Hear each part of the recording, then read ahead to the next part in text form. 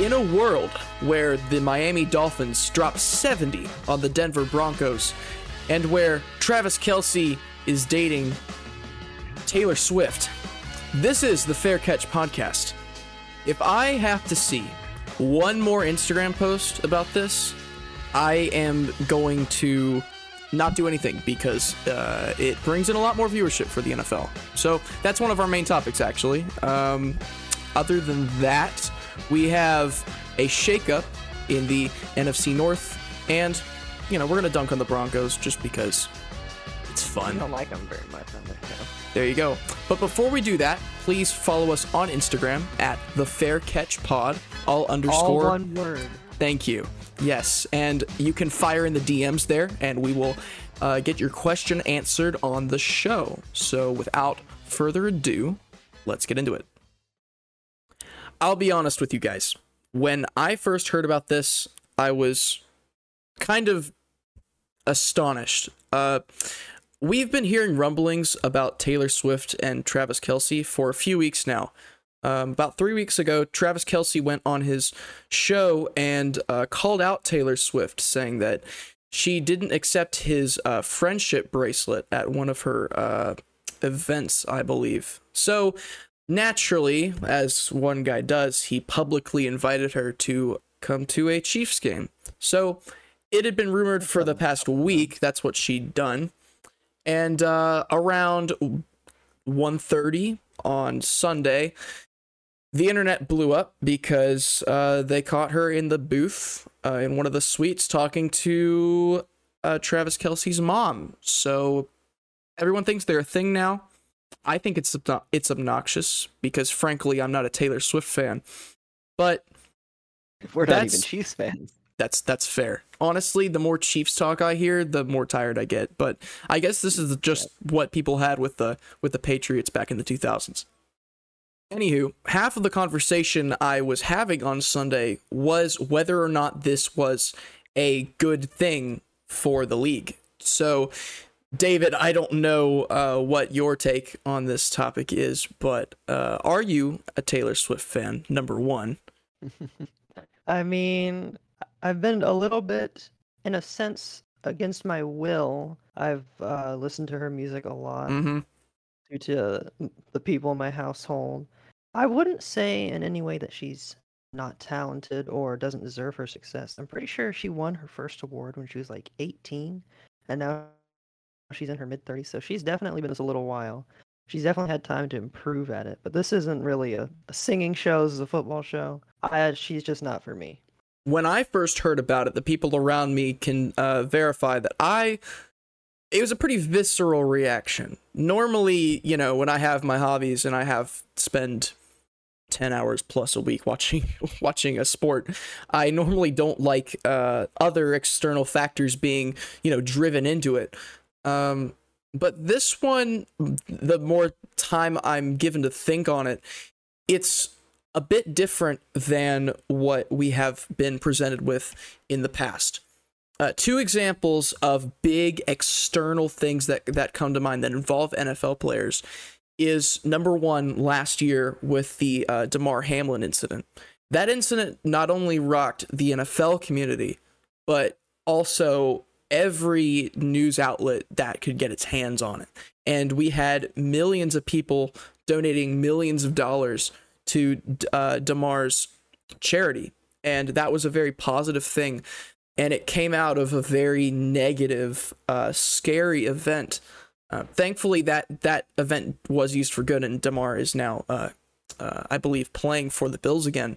But that's an example of something external that comes into our mainstream vision in the NFL that is not good. Another example is with Colin Kaepernick and his demonstrations during the national anthem and his further critiques of America's systems.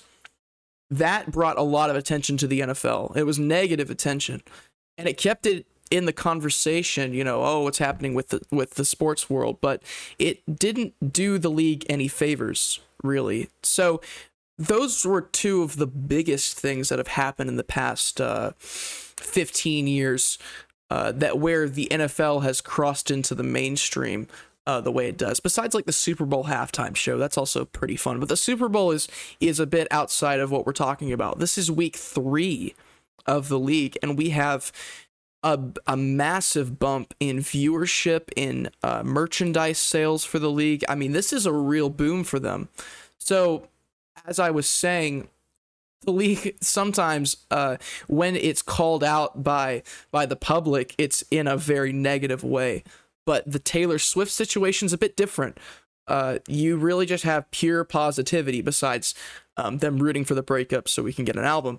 But other than that, it's really just been, oh yeah, look at these two really superstars in their field interacting this way, and it's cool to see. And I admit I would never thought that I'd have people talking to me about football and trying to learn things about football that I would have, never thought possible. I would have never thought I'd be able to rope them into this this cultish fanaticism that we all seem to have for the game. So really, I started off being an enemy of this story, a real advocate to keep sports and the mainstream separate, but honestly, the NFL is not going to stay relevant forever. And the more it can have positive attention and more exposure to different people, the better. So actually, thank you, Taylor Swift, for giving the NFL another breath of life in a year that has been filled with injury. Yeah, you definitely had a point there. I bet the NFL is definitely happy about this change of pace here for the last 15 years, give or take. They've had some pretty bad incidents. They've had some interesting changes, some poor handling of things, and then just events outside of their control that their players did willingly or unwillingly.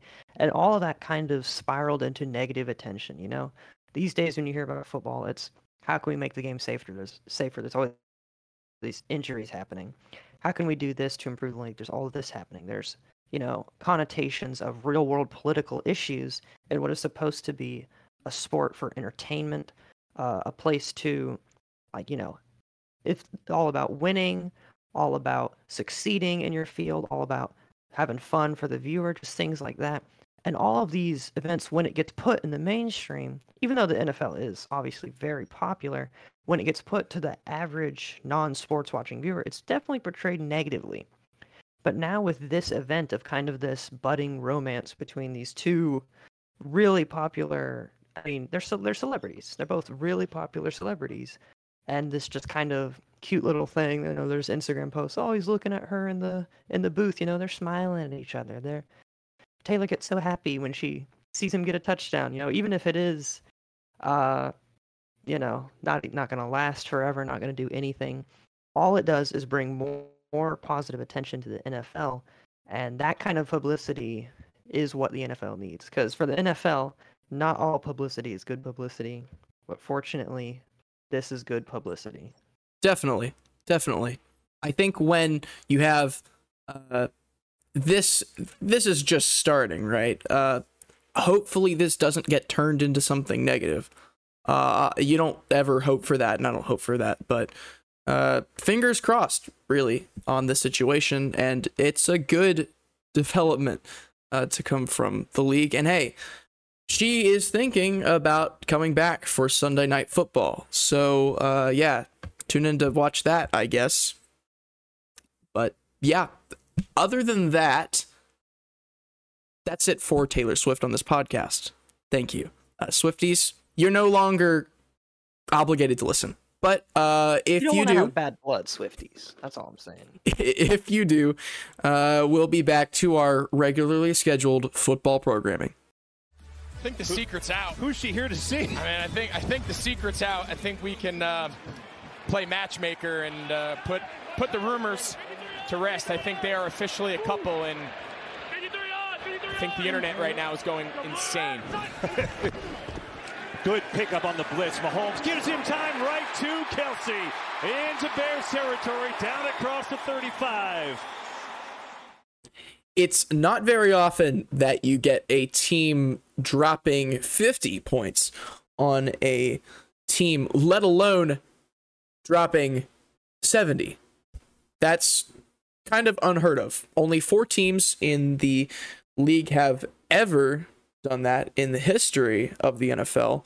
And the Miami Dolphins did it last week against Sean Payton's Russell Wilson backed riding high Broncos. Portland Sutton. Ugh. Yeah. Broncos. It's sad where the Broncos are at, but that's not the focus right now. The focus is on the fact that Mike McDaniel had the audacity to go up into the stands and suggest plays and have viewers, fans, thank you, suggest plays to him, and he would call them on the field. And it just works. Yeah, they scored like 2 more touchdowns after he did that. And after that, you're lined up. There's 4 minutes to go in the game. It's crazy. They go down the field. They just run the ball out, right? And they're at like the 15. If they'd gone 10 more yards, they would have broken the all-time yardage record. And so they had a choice.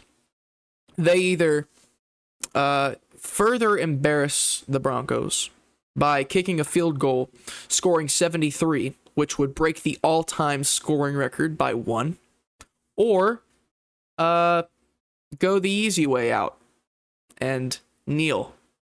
And that's the option that they took. And I'm disappointed, to be honest.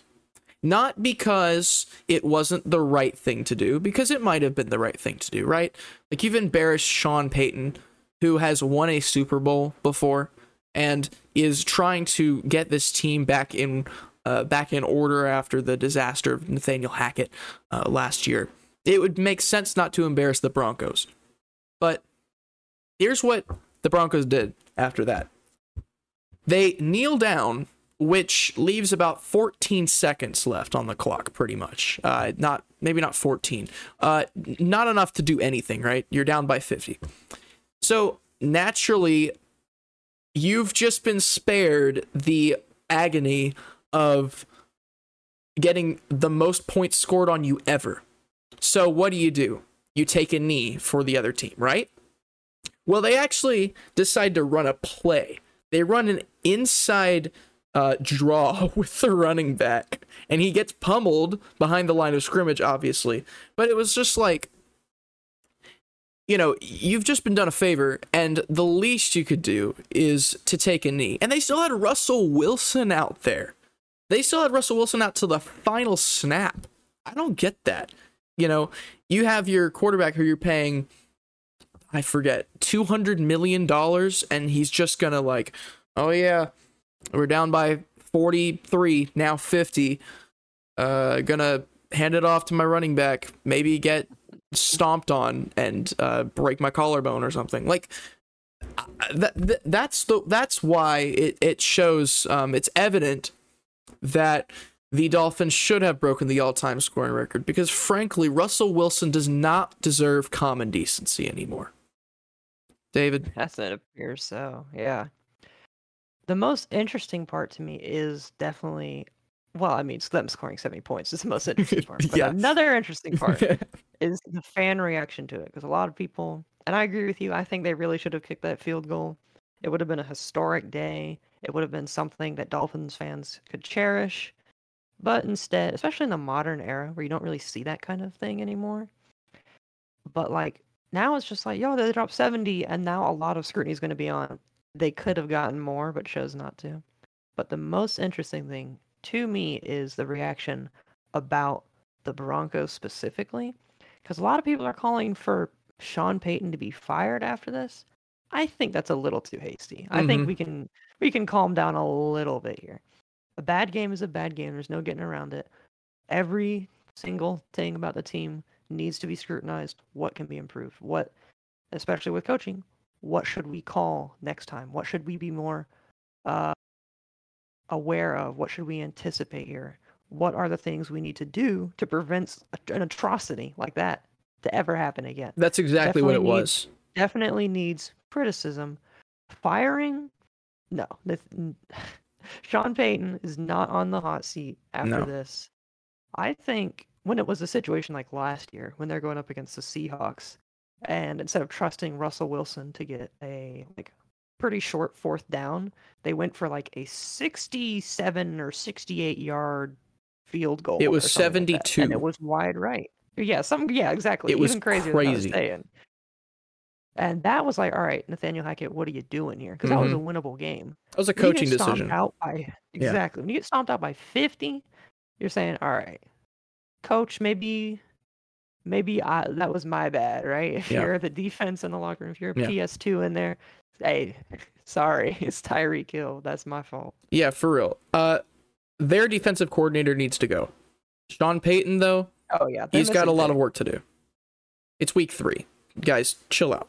We'll have plenty of time and plenty of bad Broncos losses because they've had a lot and they will continue to have a lot of horrible, terrible, no good, very bad games that you cannot watch. I'm sorry, I will not be watching a lot of Broncos football except when they get dunked on like this, just completely punched in the face. That's a good way to describe their day, I'd say. Yeah, I think so. Very descriptive. Anyway, the NFL day was pretty interesting. Had a lot of outcomes. Scenarios. 2 blowouts. The Chiefs blew out the team they played. And we had a comeback. Actually, a 17-point comeback. The largest in Packers history. Led by none other than Aaron Rodgers' successor, Jordan Love. What do you have to say on Jordan Love's start of the season and whether he is the next Aaron Rodgers, Brett Favre type? Well, one thing's for certain, the Packers have finally seemed to gotten their punch back, if you will, at the Saints after the past few years they have not performed well. I believe it was week 1.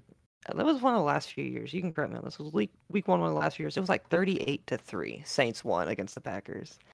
And when you just get an MVP season with Aaron Rodgers, you're thinking, how in the world does that happen? Jordan Love said, I cannot let that happen again, right? I need to prove that I belong here. And for a while, it wasn't looking good. 17-0 entering the 4th? Something like that, right? Yep. It was 17-0 entering the 4th. And Jordan Love had to tighten up his cleats, make sure that chin strap was looking right on there. Dropped 18 on him. Really made a statement win at home at Lambeau. Really making those fans happy that they got there. That doesn't mean he's already going to be a stud. This game doesn't really prove anything like that. But when you're a coach with essentially a first-year QB, he's like this 4th year in the league, but this is really his first true season as a quarterback. He's had time on the bench. He's played a couple games. This is his first real season. When you're a coach and you're scheming things like this, you love to see a game like this. It wasn't perfect, and a lot of the times it wasn't pretty, but you can go back to the locker room feeling pretty happy about the outcome no matter what. Yeah. Because there's something there. There's something there with Jordan Love. There, you have stuff to work with, right?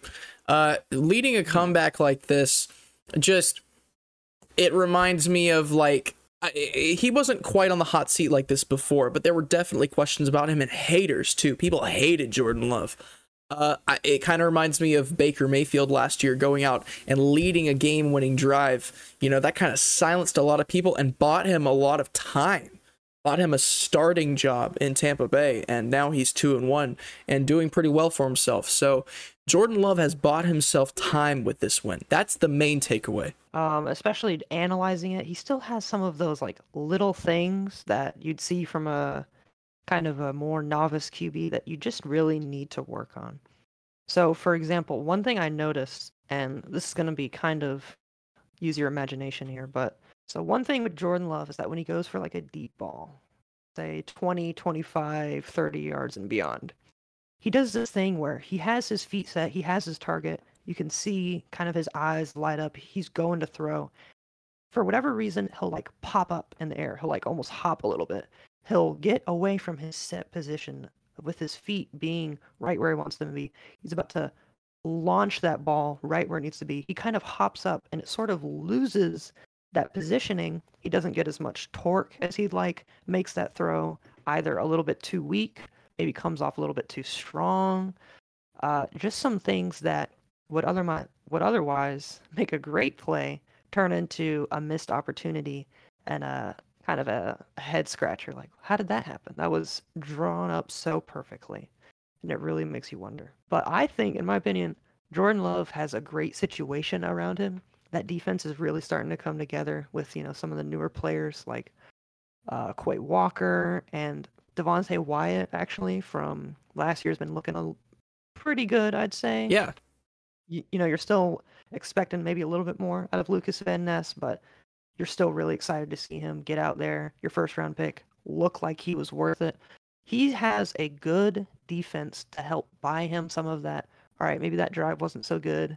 Had to get some of that, nervous energy out, because Jordan Love definitely still has some of that. Oh, I'm in the NFL now. This isn't North Dakota, right? Or wherever he came Right, from. yeah. He was a project. So that's to be expected. For certain.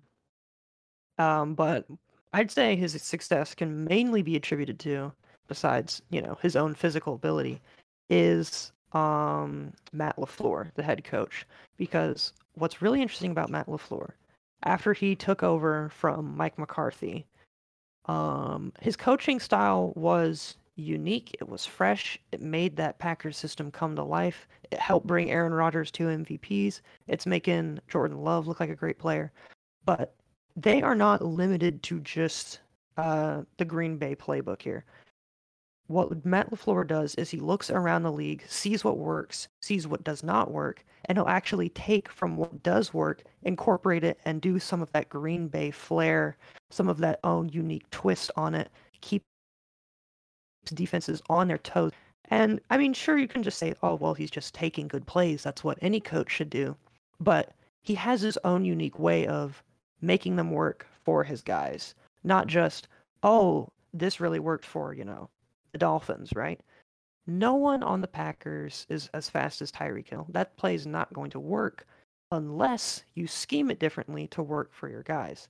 And that's definitely the case for Jordan Love and the passing offense of the Packers, I'd say.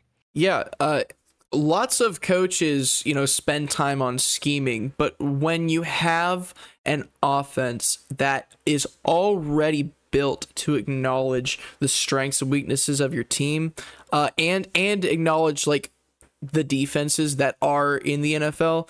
That's why a lot of old coaches, they can kind of fall away if they don't adapt their schemes. But always taking fresh looks at things and really critically examining them is the mark of a great coach. And I think that's what LaFleur does very well. So it's really going to be good to see how Love's and LaFleur's relationship evolves this next year. Because Love has been in the system for 3 years now, so he has to pick this up pretty quick. He has to show that all those years sitting behind Aaron Rodgers was not in vain, in a worthless pursuit. Another thing that you might have mentioned is that Christian Watson was actually injured in that game and will be back this week. So as the team gets healthier, as rookies develop, as the chemistry between the quarterback and the coach increases because you're just getting reps out there, there's nothing like being out on the field and having to yell at your head coach for something. Once that, really fits together, they could peak at a really good time and be really dangerous in the playoffs. Yeah, I 100% agree with that. I know we kind of got a late start again, but I definitely had the Packers winning the NFC North, as they have been doing besides last year, obviously. Just because I think Jordan Love can be that guy. He has all the right things, all the right just features of a quarterback. He can just fit in so well, and he's so close to getting there. But again, he just has these little inconsistencies. Like I said, with that little hop thing he likes to do. Something I didn't mention, but I'll mention now. That little sort of flick he likes to do, but he's not really good at it because he has these just habits that need to be corrected. He has these mental blocks that he needs to get rid of with that nervousness. Once he can finally polish off those finer things, he's going to be not just a starting caliber QB, not just a Pro Bowl QB, but a QB who can take you all the way and a QB you can be proud of in your offense. We're getting an early start on these playoff takes, but I do think they're worth examining because the first couple weeks of the NFL, they bring nothing but messiness. You can never tell what's going on, but it's very clear that we're witnessing the start of something good in Green Bay with Jordan Love. So I had the Lions winning the division, and it's going to be a tough race at the end of the year. Those division matchups are going to be killer, and I cannot wait to watch. And that's it for the Fair Catch podcast for this week. You can follow us at the Fair Catch Pod, all lowercase, all one word, and fire in the DMs, get them answered. Please, Swifties, if you need explanation of the rules, I know football is confusing, you hit us up. Yeah, I know pass interference sounds like what you want to do, but if it's still confusing you, send us a DM. We'll explain it to you right quick. It's Tom Brady's favorite. Anyway, it really is. We'll see y'all next week. Have a good weekend and enjoy football. See you next week.